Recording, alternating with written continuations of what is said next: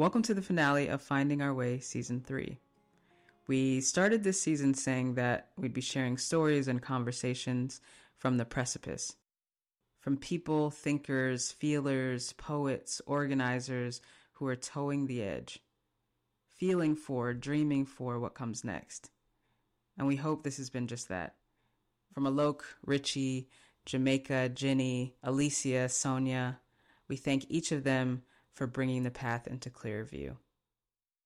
So one of our favorite things to do each season is to actually get questions from you all, from our community. We want to know what you've been thinking about, what your reflections are from the season, from the episodes that you've been listening to. So right now we're actually going to read some of those questions, and I'm going to do my best to offer answers, or at least hopefully some helpful questions to your questions. I am really excited because this time we are switching it up a bit, and I'm going to be joined by our other co-producer on the podcast, Devin Delania. Welcome, Devin. What does it feel like to be on this side of the podcast making? Thank you so much for having me. It feels very exciting to be on this side of the mic where the magic really happens for this podcast, and it feels super sweet to be here to celebrate the end of season 3 with you. Thanks for being here. It's fun to have you. We have so many big questions for you. Are you ready to dive in? Yes, let's do it. All right. Our first question comes from Lau Molimer, and I hope I'm pronouncing their name right. I've learned about embodied practices to ease anxiety and soothe trauma. Yet it seems to resurge so often, and I'm curious about what you shared, Prentice, that oppression is the concentration and distribution of trauma. What do you feel and think about embodying trauma while in the healing journey? What practices arise to understand and resist oppression while caring for healing trauma? And what does the body do in all of this? What do you think about that, Prentice? Thank you, Lau, for the question. And I have a feeling it's a question or a couple questions that I think a lot of folks will relate to. There's a few things that I want to offer in the way of responding to the question, probably not an answer per se. One of the things I say often about embodiment practice or practices are that, and I'm not necessarily saying this is what you meant, Lau, but I want to use it as an opportunity to say this, that our practices won't necessarily alleviate things right away or forever. That embodiment to me is more about developing a relationship with your felt sense and being able to explore what your body longs for, what your body has been holding, express what's necessary to feel what is. That embodiment practices bring me into deeper relationship with my body and with my being. And I would say, as I do practices, I am opening up myself to become a body that can feel what is. So almost like I'm widening my body to be able to hold, be with, feel what is actually true for me. I think sometimes in especially the way I think social media condenses our communication with each other, that sometimes it can feel as though our practices are almost like things we do when we feel anxious or things we do when we feel depressed. And obviously, embodiment can be helpful in a lot of ways for the different ways that we experience distress. And embodiment to me is a way of inhabiting my life. And that is responsive to moments of distress, but also it's how I engage with my own energy, my own feeling, my own life. So I want to start there. The other part of your question, I think the second part of your question around oppression. So yeah, one of the things that I teach and sort of began to understand through my organizing work was that we can think about oppression as a structural, systemic, enforced set of behaviors and consequences that certain people experience. And that's really important for us to be able to look systemically at actions that are taken or how our institutions reinforce certain ways of thinking. But as I started to do embodiment work and therapy, I started to understand that, the what happens through oppression is that certain bodies are intended to receive a concentration of traumas through the kind of manufacturing of poverty, through violence against communities, police violence, whatever it may be, that this is kind of a concentrating of traumatic experiences into certain communities that our society has deemed as unworthy for whatever reason or other for whatever reason. And it doesn't mean that all communities or all individuals might not experience trauma. I think many of us will and do, regardless of where you are kind of positioned inside of society.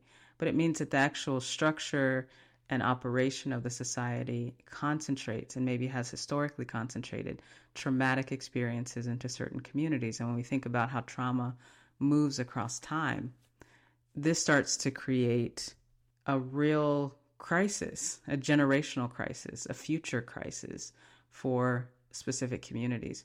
Now, how that shows up in our everyday is absolutely, I think, to what you're pointing to, a kind of persistence in whatever distress you might be experiencing. It's not so easy to go to a therapist and heal and then suddenly everything's okay in your life when there's a kind of persistence to oppression, a historical precedent and a historical pressure to the oppression you feel.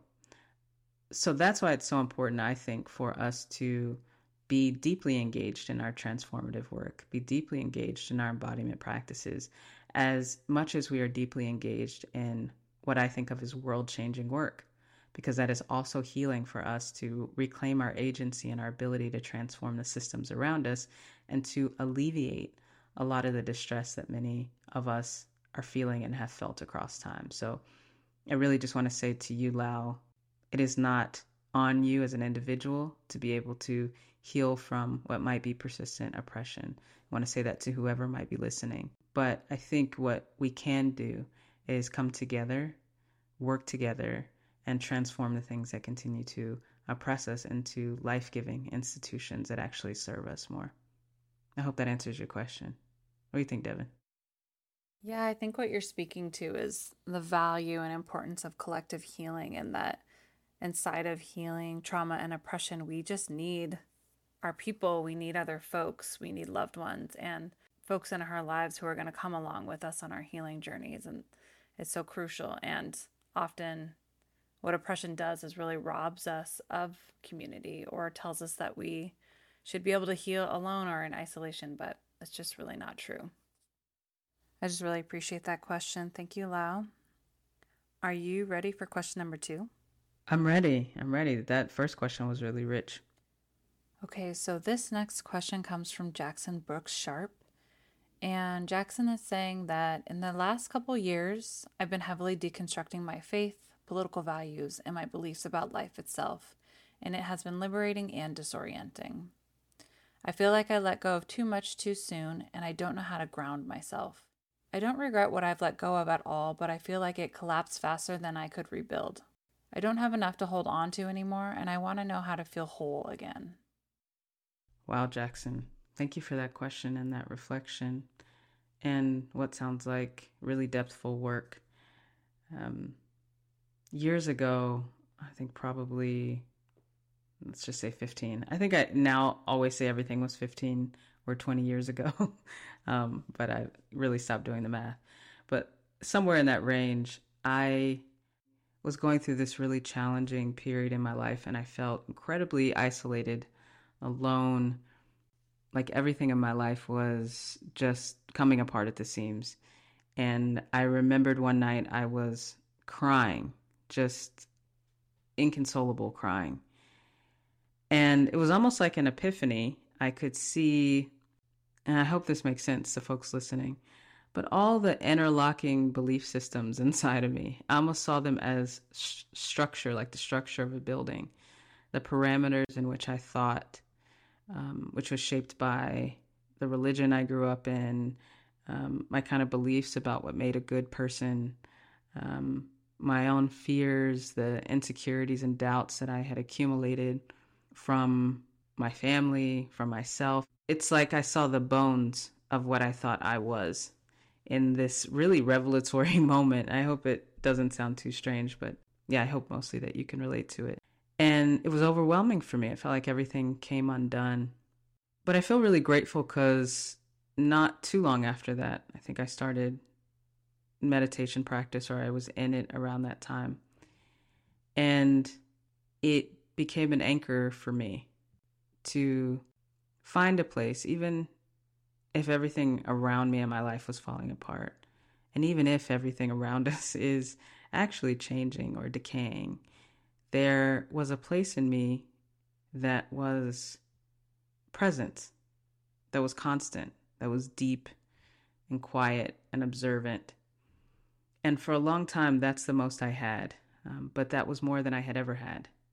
That kind of anchor and seat within myself. So I have a lot of compassion for you, Jackson, as you're going through this moment of upheaval. And I think my offering to you would be a kind of reflection on what are the practices that are anchoring you inside of yourself, inside of your felt sense, because that is when everything's awry, it can be a very orienting place. Not 100% of the time, but if possible, it could be a really orienting place to find your breath, to find your center, to notice how you feel. And that can be a place to begin to rebuild a foundation or a structure that makes sense for your life, for your values, for what you feel like is important in this moment. So I would offer that. Is there anything you want to offer, Devin? I just so appreciate the vulnerability in this question. It feels so relevant and relatable. And I think it really speaks to this place that in the lineage that you and I met in Prentice, there's this concept called opening.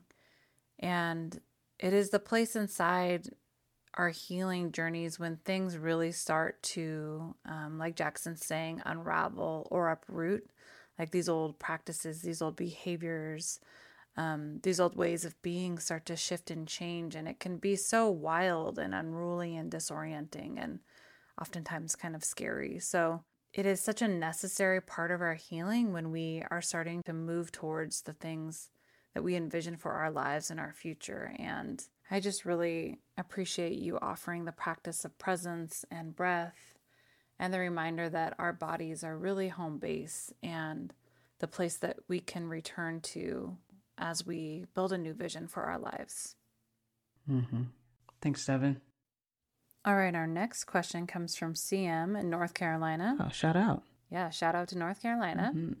So CM took the Self-Guided Embodiment Basics course from the Embodiment Institute, and in particular really loved the Arc of Transformation graphic. CM says, "It gave me comfort in knowing that it's okay if I'm not in a space of connection with others right now, and that I don't have to be in all the places of healing at one time. I feel like I want to take space for building my relationship with my body and a bit of distance from others, especially family where I carry a lot of feelings of obligation. I need the space to do my own healing, but I worry that they see me as being isolated, standoffish, or rude. I also live with my parents and I'm around family a lot, so what I don't have in physical distance, I try to create in emotional space, but I sometimes feel guilty. Any thoughts on how to create space for healing without worrying that you're making others feel put off? And is there a risk to becoming too isolated?" Phew, there's a lot in there. I think, this is coming from my experience in my own personal life at this moment. I think the first thing is to accept that you worry, to accept that you feel guilty. And I know that seems really simple, but I have just lately been noticing how we really, really skip over that. So I'm so glad you took the self-guided course through the Embodiment Institute. And one of the things we talk about is being with what is, being with ourselves as we are. And it sounds nice. It's like a poetic statement. But it's actually so challenging. And inside of it is so many moves. And one that has been really important for me lately is to accept and look at all the things I'd rather not do that I do. all the things that I wish I did differently. And I think it's to me the foundation of compassion. I think it's especially important if you are trying to do your work and negotiate boundaries inside of close quarters where there might be a lot of activation, and you might be contending with people's stories about what it means that you are taking the space that you need. I think the first step is really accepting and acknowledging that sometimes that has an impact on you. Sometimes we can want to move forward to center as though it's an absence of these reactivities or discomfort, when it's more the inclusion of all those things. So I want to just offer you that first.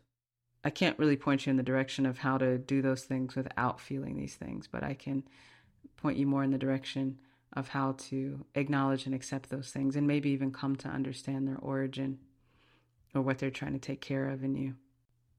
I think the last thing I'll say here, and I do hope this is helpful, as you're engaging your work and coming to accept what might be true for you, it might also be a time to really become, I don't know what the right word is, like cultivating your own integrity, which means, how do I tend to my fullness?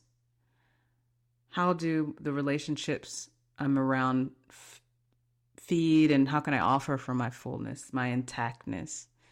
Where are relationships requiring me to be smaller, break parts of myself, like be different than what I authentically am? And where am I requiring that of other people?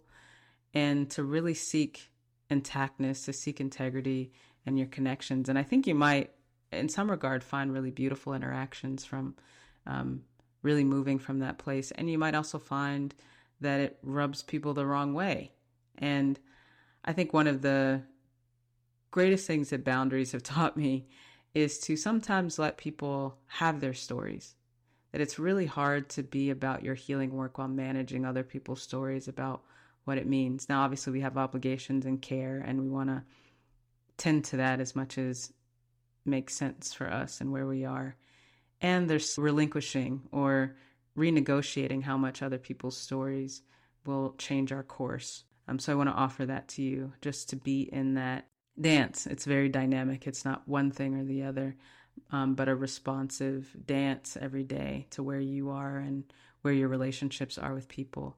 And to the last point you made about isolation, one of the things that we really hold true at the Embodiment Institute is that healing is really relational, that there is a relational component to it. It's like when we are transforming, we especially know it through how we show up in our relationships, how our relationships feel, the texture of those relationships. So relationships are really central, and it sounds like you are developing a relationship with your own self and your needs, your longings, your boundaries, and that can be a part of the journey. So just because you're in one place now doesn't mean that you will be there forever. There may be things about how you do relationship that are trying to heal, and that will, when you're ready to open up, transform how you do relationship in the future.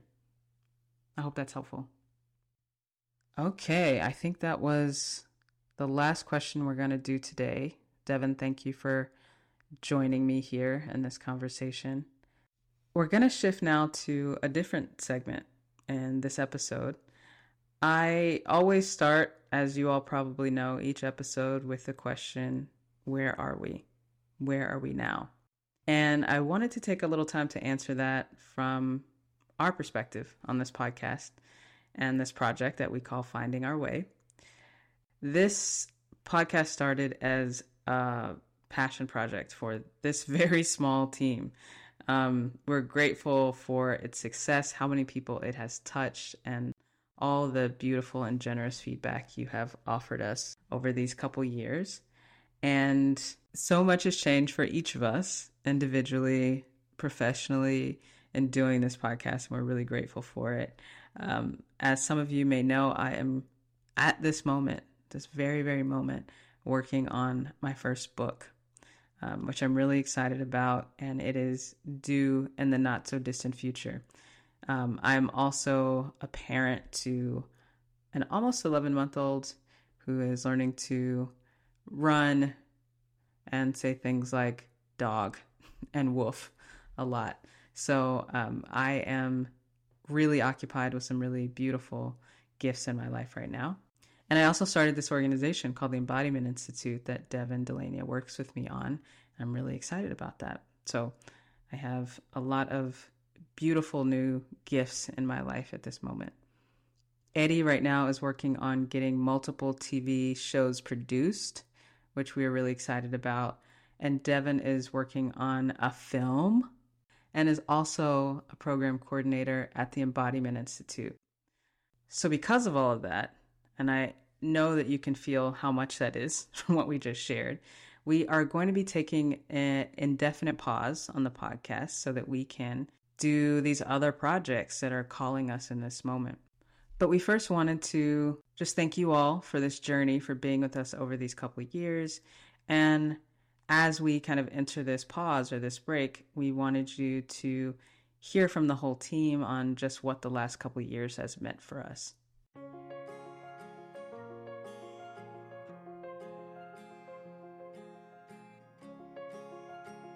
So what am I proud of in this show? Wow, I am really proud of the impact that we've been able to make as a team, as a very small team. I am proud of how people have found it useful, how people have brought it into their classrooms, into their study groups, listened to multiple episodes and given us really amazing feedback. I'm really proud of how this show has touched people and found its way into people's hearts. You know, I'm proud of what we've been able to do in such a short time with the amount of resources that we've had. Like, I think this was such a labor of love all around. You know, when P first came to me and said, I want to make a podcast, when Devin came on and actually made that functional and not just an idea in our head for so long. I think about the time in which we made it and how much of a lifeline, you know, it was for me to be able to come together with the team and create something that we could pretty immediately see the impact of in such a critical time with the pandemic, with uprisings and with folks just trying to figure out how to really feel connected and be connected, and the way in which I think we answered that need. I'm really so proud of creating 3 phenomenal seasons of this show. And, you know, when we set out, we were intentionally trying to create something that would stir and impact and shift people. And I really feel like we achieved that. You know, I'm proud of the way that it still is moving through folks. And I'm proud every time we hear somebody say that they are re-listening and finding something new. I think we created something really special. What are my favorite parts? That's a question I get a lot. I find it really, really hard to answer. Honestly, I think some of my favorite parts are some of the stuff that ended up on the cutting room floor. Just the community building and the coming together that happens, that I think you can feel in the episodes, but, you know, being able to witness and be part of that I, you know, always love to see and to be part of. A lot of community on and off mic.